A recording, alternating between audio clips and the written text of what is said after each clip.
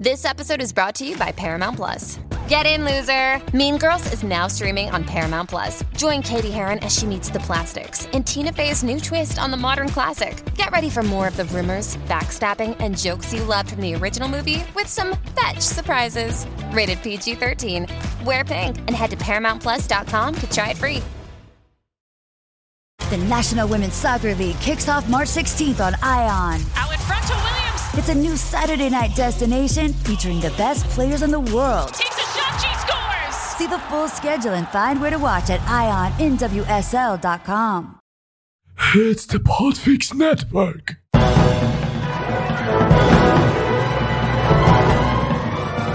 Hello, everyone. Welcome to this very special edition of the Filmmakers Podcast. It is a bonus episode for you. We were going to put this on our Patreon. This was going to be a special for those Patreon listeners, our subscribers of our Patreon. But it was kind of a really cool chat myself and Phil did. And we thought, why don't we put this out as a little teaser for those of you who might be thinking about joining our Patreon but weren't sure? Well, this is a perfect example of what we do on our Patreon, and there'll be more of this.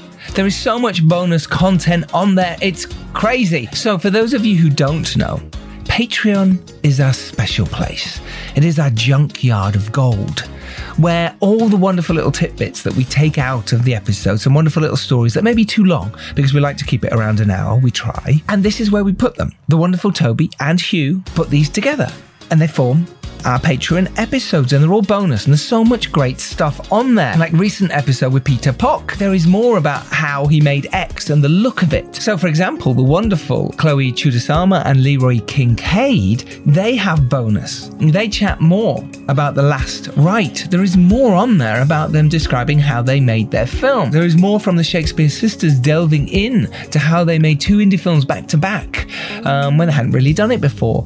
And there's loads more from Steve and Tracy Jarvis, who dive into the whole filmmaking process, how they raise money, how they do it. But there is more from me on there as well, more about my journey, my process, about what I'm going through. I've got chats coming up with the DOP Andy Roger, as well as this one with Phil Hawkins. But there's so much more on our bonus episodes. On the Patreon site, there is membership levels. So I'm going to rattle through these really quickly, so don't press skip, just listen in for me. Plus, by the time you press skip forward, and then you've got to skip back a little bit, and then skip forward again, you've missed bits, you might as well just listen. There's a supporter level, which is just £2, just to say thank you. Thank you for what you do. And with that £2 a month, you get 5% discount on the Filmmakers Podcast merchandise, and obviously our unending gratitude for your support. Now, the second tier is a £4 a month, where you get ad-free episodes plus the weekly bonus episodes I've been talking about, and 10% off on all merchandise. Then there's the producer level, which is £7, and that you get all the benefits of the other tiers, plus you get other exclusive access as well. Then there is the final tier, where you get to make suggestions. It's the suggestion box tier, and you get our personal thanks by name, so your name at the start of every podcast, plus 20% off all Filmmakers Podcast merchandise, all the rest of the other membership levels as well. And if you're not going to do any of those things, don't worry about it. It doesn't matter. There's no pressure. It's just we really appreciate it. And we thought you might want to hear them because there's some cool stuff on there. But the reason why we wanted to drive you there a little bit was because we wanted to create more of a hub, a community where we can all hang out and chat more. So any money that we do make from this goes straight back into the production of this podcast, and every little helps because it takes quite a lot of our time doing this. And as you know, all our hosts are busy filmmakers, including myself. The more help we can get, we will take it.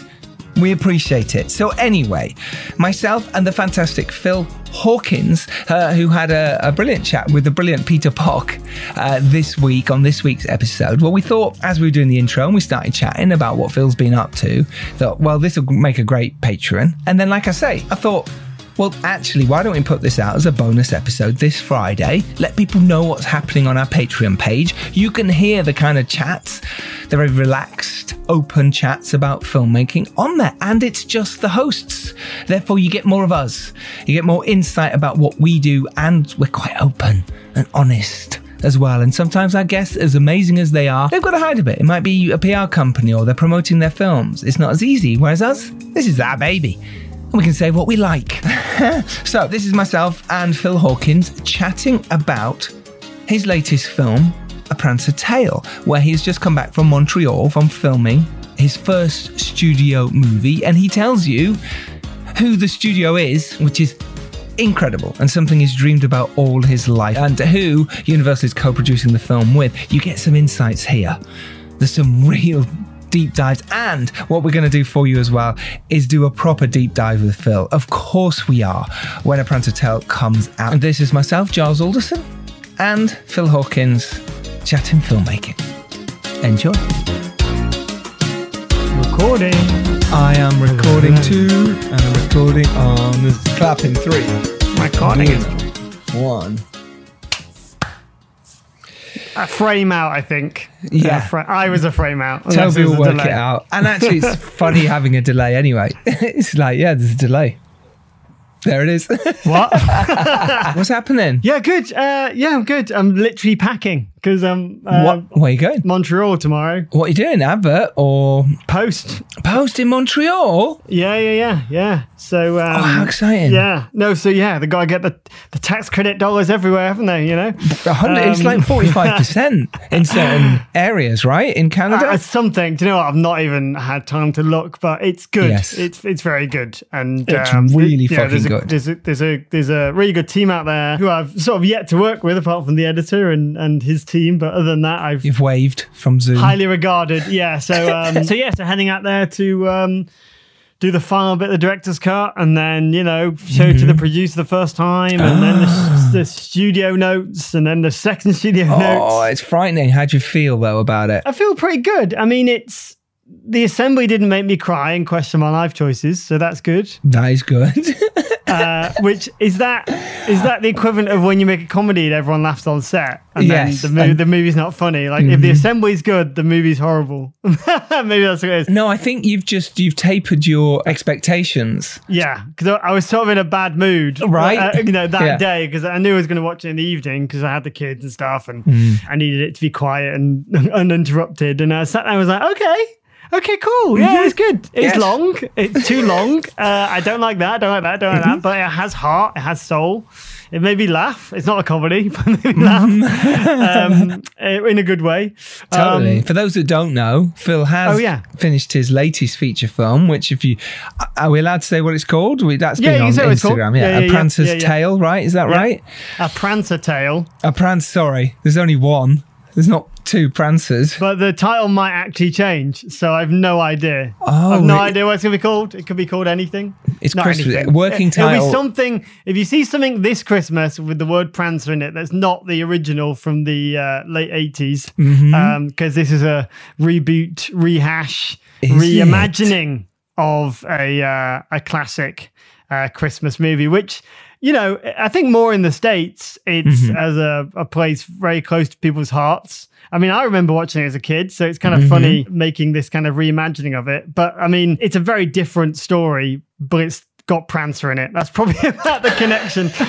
Did you watch that film in sort of just to get you in the mindset of your Prancer Tale? Oh yeah, I watched it because when it first came along, I remembered it, and I sort of wrote down the things I remembered as a kid, because if you don't know, it's a family movie, it's a Christmas movie, it's coming out this Christmas. Woohoo! How exciting. Yeah, it's very exciting. And so I was kind of like, what as a kid are the things I remembered?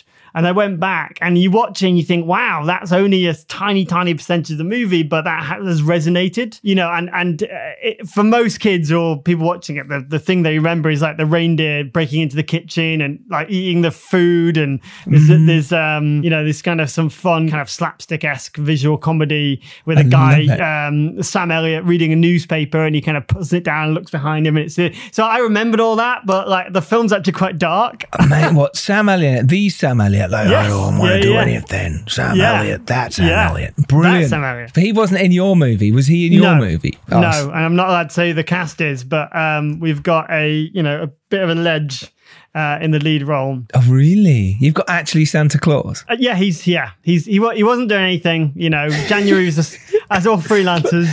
January was a slow month. So he's like, yeah. All right, I'll reprise my role again. You want to play a lot. How exciting. So it's good. I mean, it's everything that, people say you shouldn't make a movie about. Like it's the lead's a 10-year-old girl who's amazing.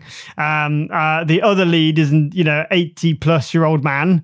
And some idiot, me, decided to not use CGI and do a real life reindeer, which you can't train. No, particularly. Of course not. Yeah. They're not dogs. And so you just have to be very patient and edit in your head as you go along and make stuff up. So were you guessing like at moments when they turn their head and you go, I could put that in scene, or yes. Was it all that kind of just nicking moments that might be useful? Yeah, definitely. And, always shooting 2 cameras and always shooting 30 frames a second just to extend that second just a bit longer. Mm-hmm. How did you get kids and the reindeer in the same shots? How was that doable?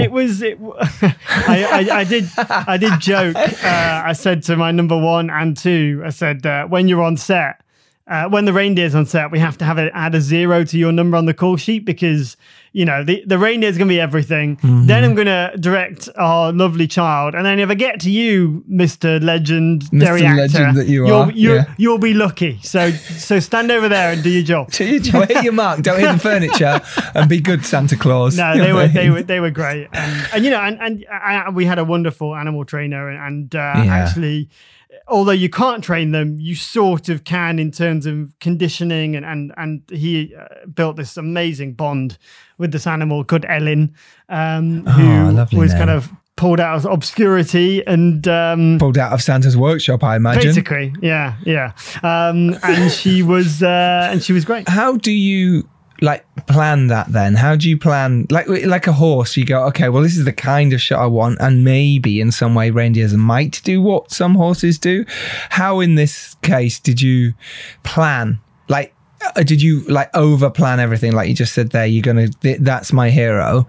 These are the shots I have to get. But how do you even plan for that? How do you even work out they should go here, especially if it's in the script, they nibble on a carrot at this point or whatever it is? It's like, yes, good luck with that.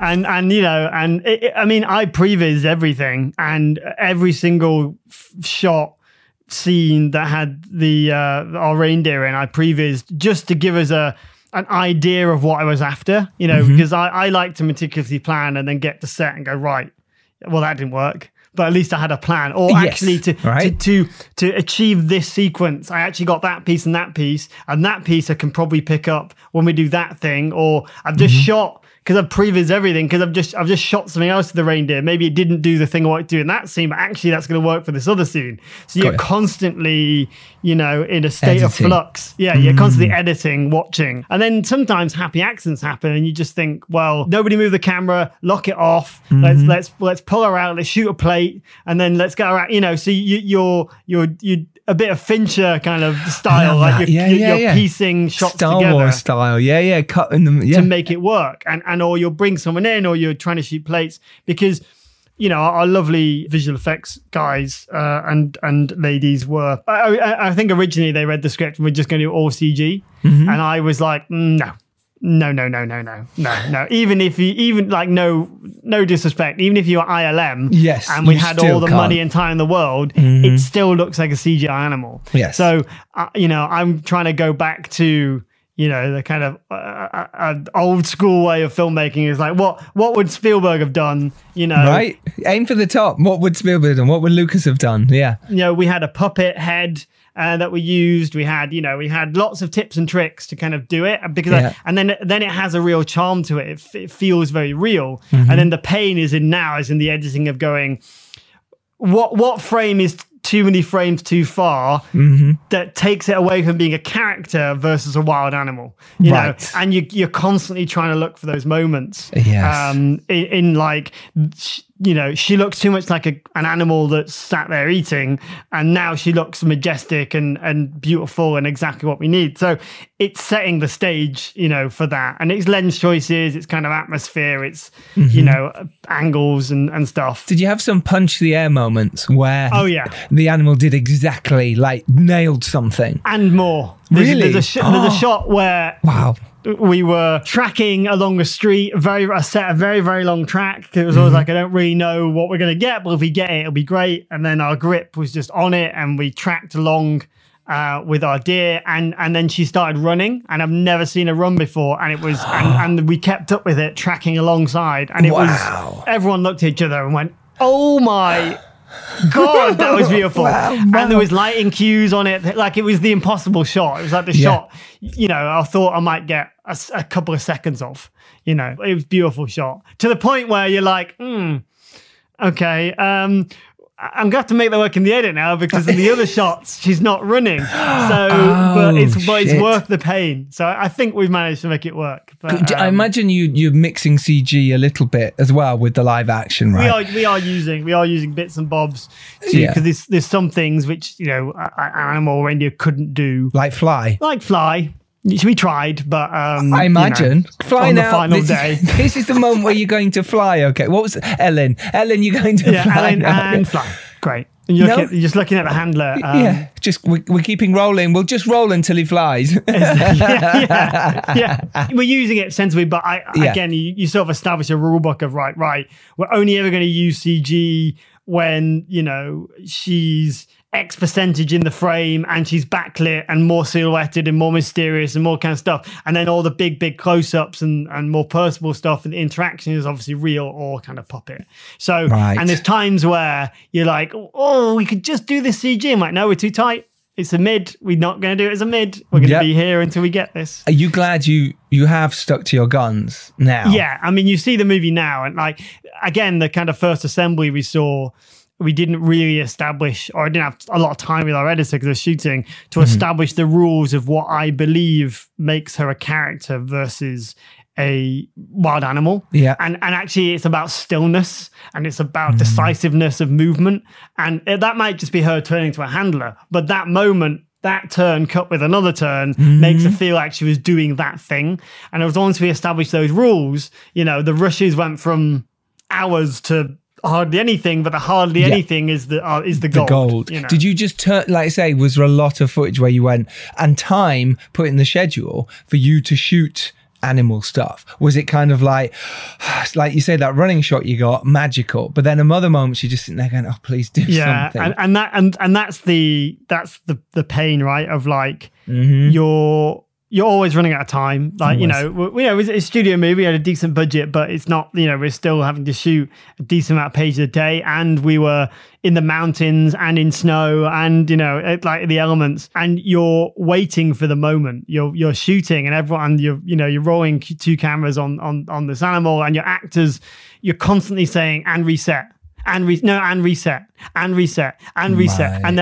so they're backing off a step and stepping forward, and you become attuned with Ellen about, right, usually I think this is what she might do, so if I can cue the actors at the right time, then maybe I'll get that moment. And you just have to be very, very patient. But when time's against you, you just have to be the cool-headed one and know when you've got it. Yeah. But then when you've got it, there's always that temptation of like, oh, that was too easy. Yeah. What? We should go again. What else is she going to do?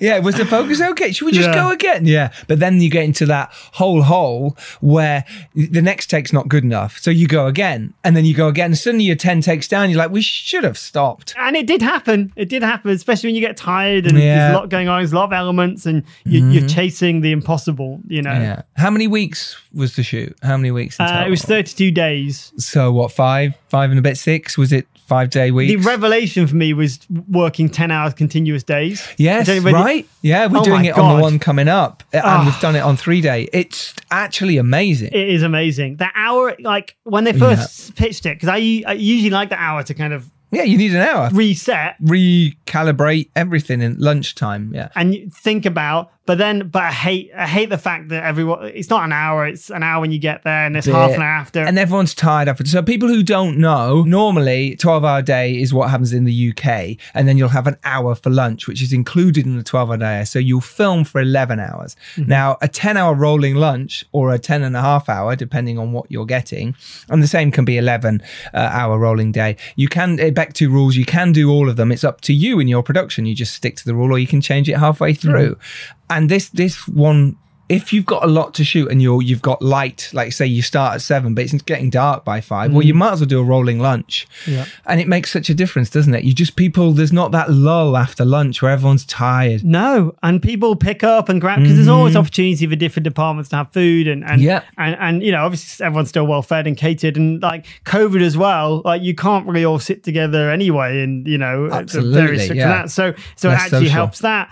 And also, I've got a 10-hour day, which is like get in, get out. There's no like, oh, we're wrapped. Oh, now we get out. Like it's 10 hours exactly, including the wrap time. Plus my my young leader can only use for 5 hours. Of course, yeah. You can only use her for, how old was she? She was 10. Yeah, you can only have her for a certain amount of time. With young children, you've got, I think it's 5. Like you said, 5 hours on set. We worked for 5 hours, but she was obviously going to school as well. And then, had the elements and the weather and the mountains and it was just amazing, Phil. It was amazing. It's what you live for. No, mate. It's wonderful. I mean, I feel like I only got the job because everyone else turned it down. Because like, no, I'm not, that's just not true. Doing this movie. This is too hard in the snow. I can't wait. At some point in Montreal in the next few weeks, I'm going to be able to watch the film with that Universal logo at the start of it, and I think I'm just going to. My God. I might just cry. I think you should.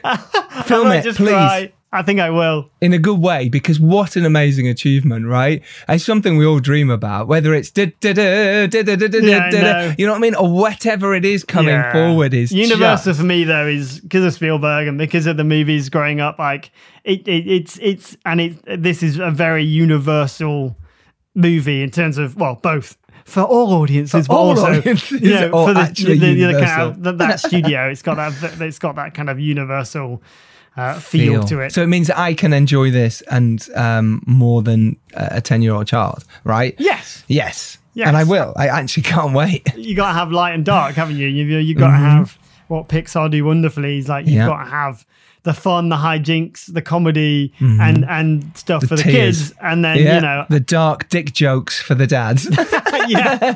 Basically. So hopefully it's got something, everyone, which I say with pride as opposed to diluting the audience, because people say, oh, you shouldn't say that. Who is it really for? It's like, no, it's for everyone. It's a magical reindeer movie, for God's sake.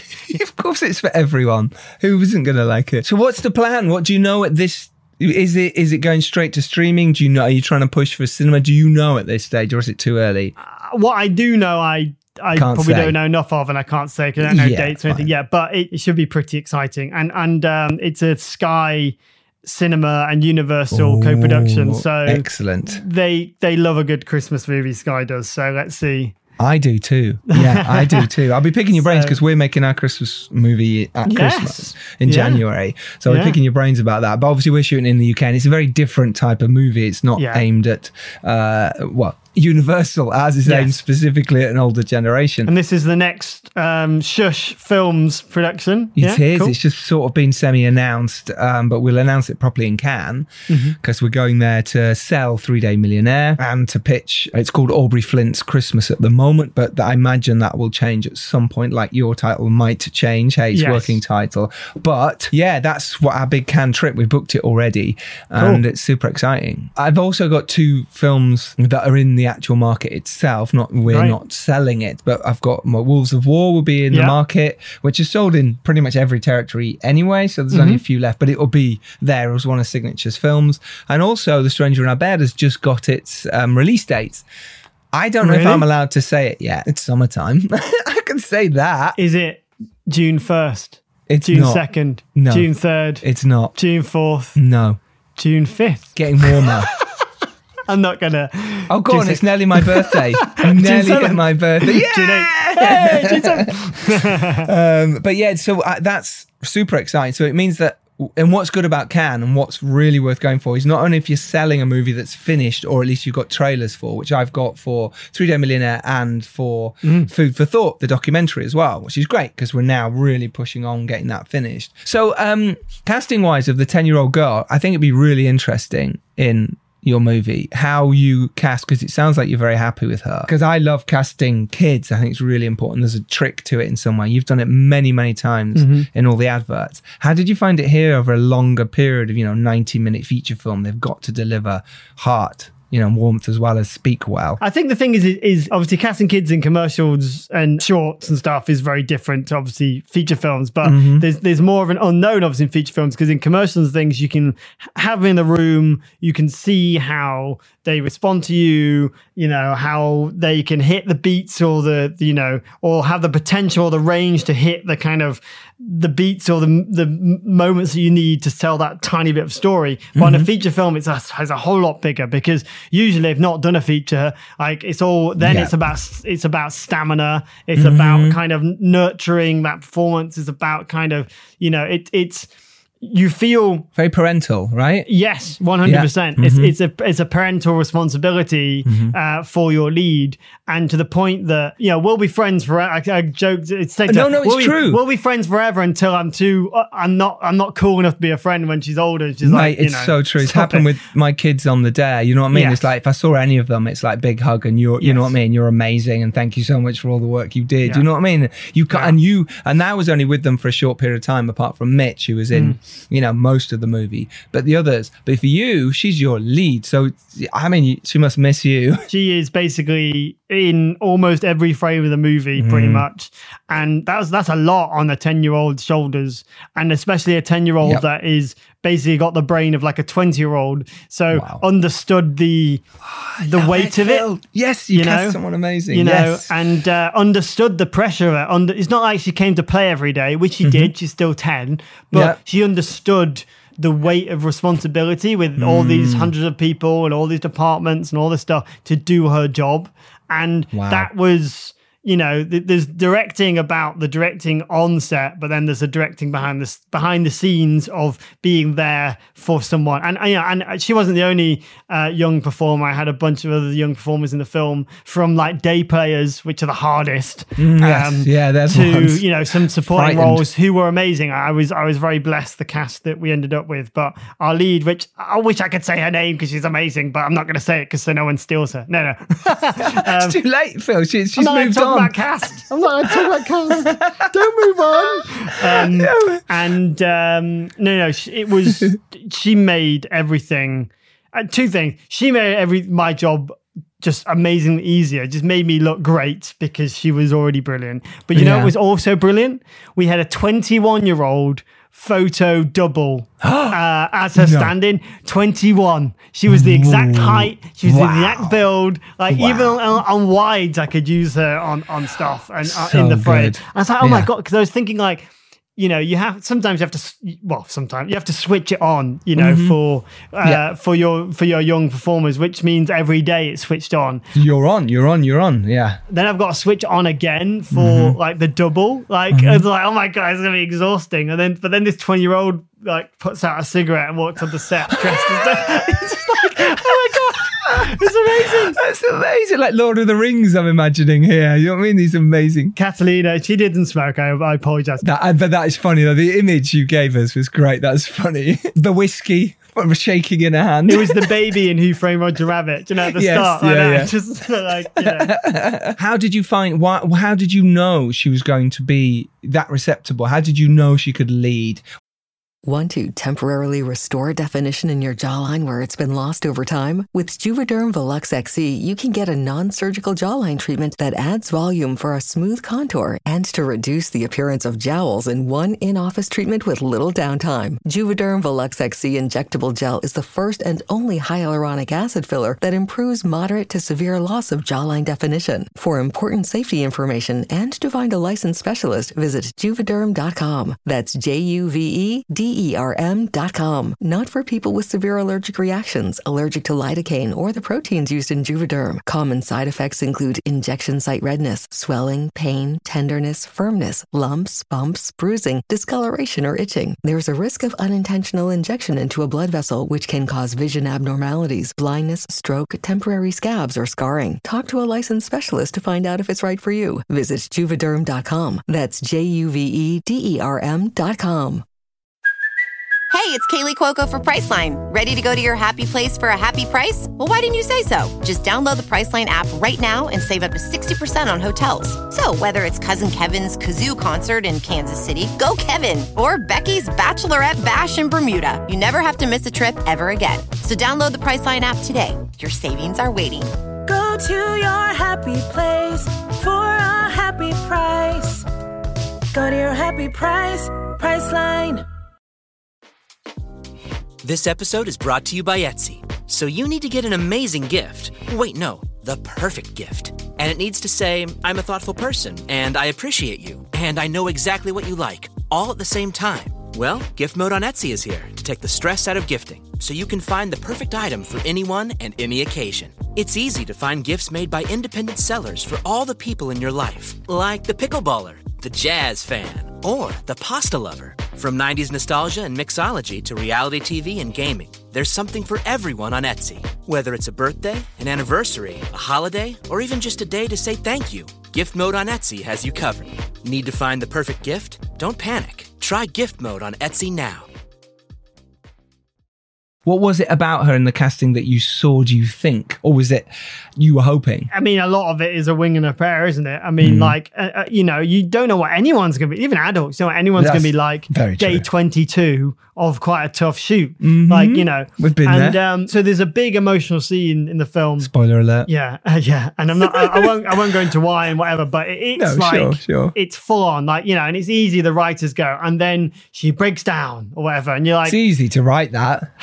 And you can see it, like, oh my God, it's going to become like a cheesy, like the fake kid acting. The fake crying on anyone is horrible, isn't it? It's like, no, just cry, don't. And it's like, how are we going to engage, and create that? And actually, it was the scene I was most anxious about doing because I wanted her to be great and I wanted it to be great. I wanted her to be great. And we were doing it as late on in the schedule as we could, but we were basically knocking down this set like week 2. So it had to be week 2. But then that as well that the pressure's building because someone will probably keep saying to her, that scene's coming up or get ready for that scene. And it's probably not you, it's other people. And also there's no dialogue in it. There's just stage direction. Right. Like there's so there's nothing really she can prepare.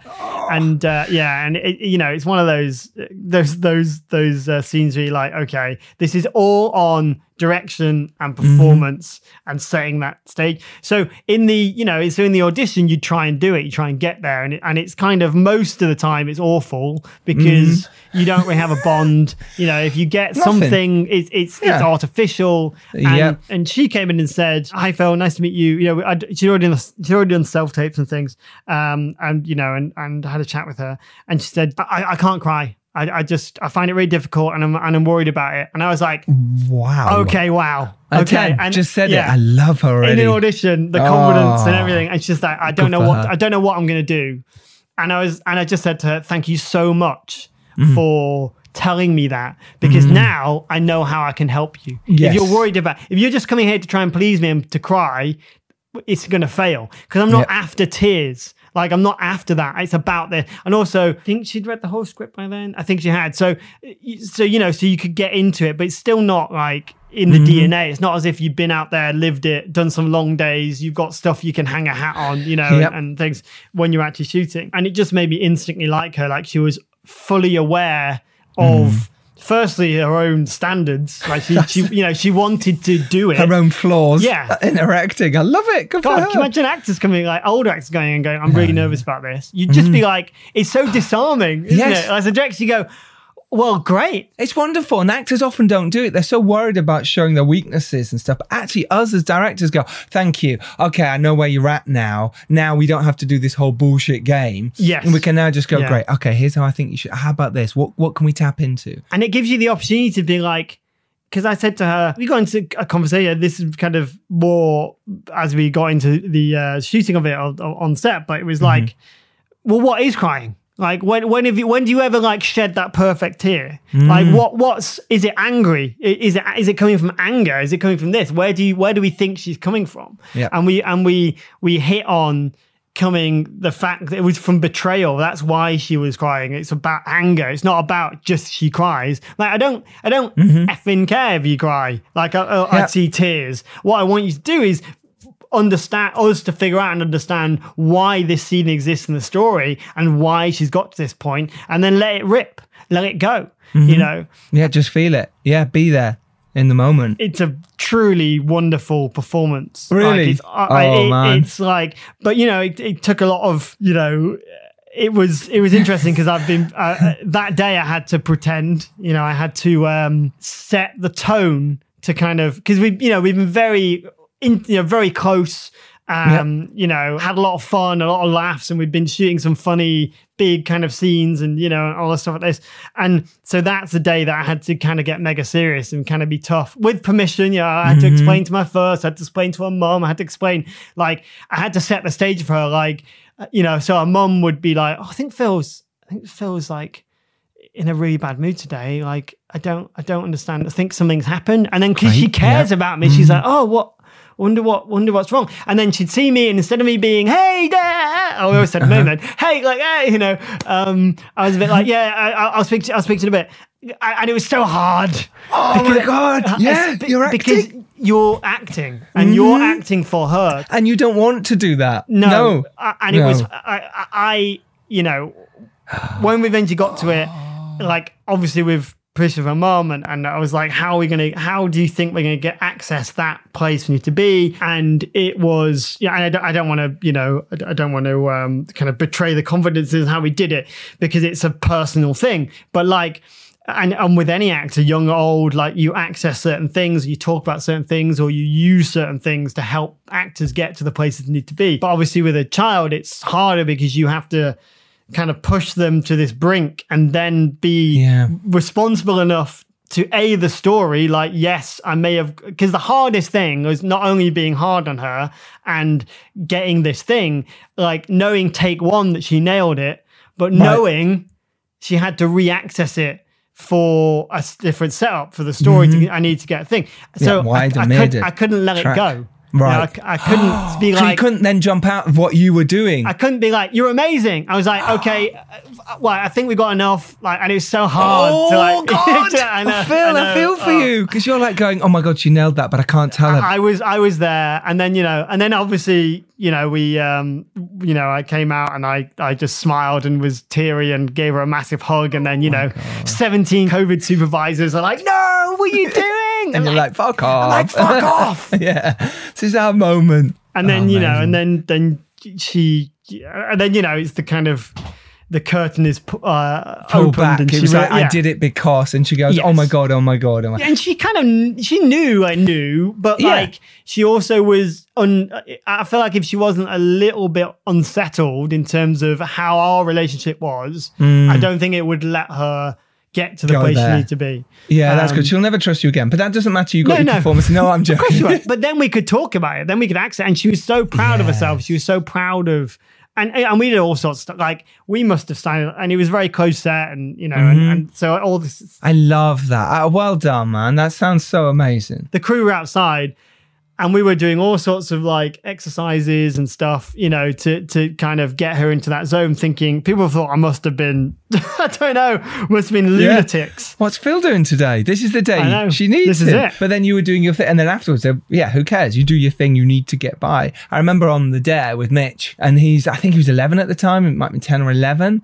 And he had to cry, you know, and he had to do this moment where he's fully breaking down. And I said, look, how? He said, no, I can cry on cue. And I went, really? You went, yeah, I tap into my granddad and, you know, his passing, and I can cry on cue. I said, are you sure? You know, because I'm going to turn over on this and just see what happens. Let's see, you know, and we talked about it through and we got him in the zone. And then this moment when I'm just turning on it, and I didn't tell him I was turning. I did that whole thing where I was like, I'm not going to tell him I'm turning, and then turned over and just said to him, hey, look, listen, you get into your zone now. Don't worry about it. You find your thing. And obviously everyone's quite quiet anyway. I said, quiet for him, quiet because he's having his moment. And as he was having this moment, and I just saw this fantastically just built up to this. And as the tear rolled down his face into this perfect moment, he turned to me And he went, I'm ready to turn over now. No, we had this amazing moment. And he just kind of ruined it himself by saying, I'm ready. Yeah. He didn't know we were turning. Yeah. And it was just that fantastic. Well, I kept it in and I just cut just before because it was so good. Yeah. The build up to him, the pain, the fear that he was going I think through. I remember it's the exact shit you're talking about. Yeah, actually. you do, yeah, the one was chained up in the basement. Yeah, Yes, really cool. I think... There you go. There's your masterclass of kids avoid animal the kids. acting. Yeah. There you go. Done. But let's come back to this, me and you. Tease our listeners and me with what you might tell us about that is going to be super exciting. Yeah, I'll talk about blocking one-ers, like big group scenes and the way to kind of keep interiors interesting. We'll talk about working with you know Hollywood legends when they look you in the eye and ask you the question you never want to hear, and then having the split second of like, if I mess this up, this is going to be a win or a fail. Yeah, I'm happy to be quite open and sort of honest about the process of making, you know, my first studio movie, basically. So it'll be fun. It'll be fun. Excellent. Right. Basically, this is a little tester now. It's been proven for our Patreon episodes. The link to that is in the show notes, but do come and join us there. It helps the podcast. It helps us grow. And it means you get more insights like this that we don't often do on the pod when it's us hosts talking about how we make our movies, which is even more insightful and interesting just because we can let loose. We can be a bit more honest. Click the link. We'll see you on Tuesday as always. Thank you, Phil. No worries. Thank you. Thanks, everyone. See you Tuesday. Make your movies. Go do it. Go work with reindeer. Or not. Or not. Bye. Bye for now. Bye.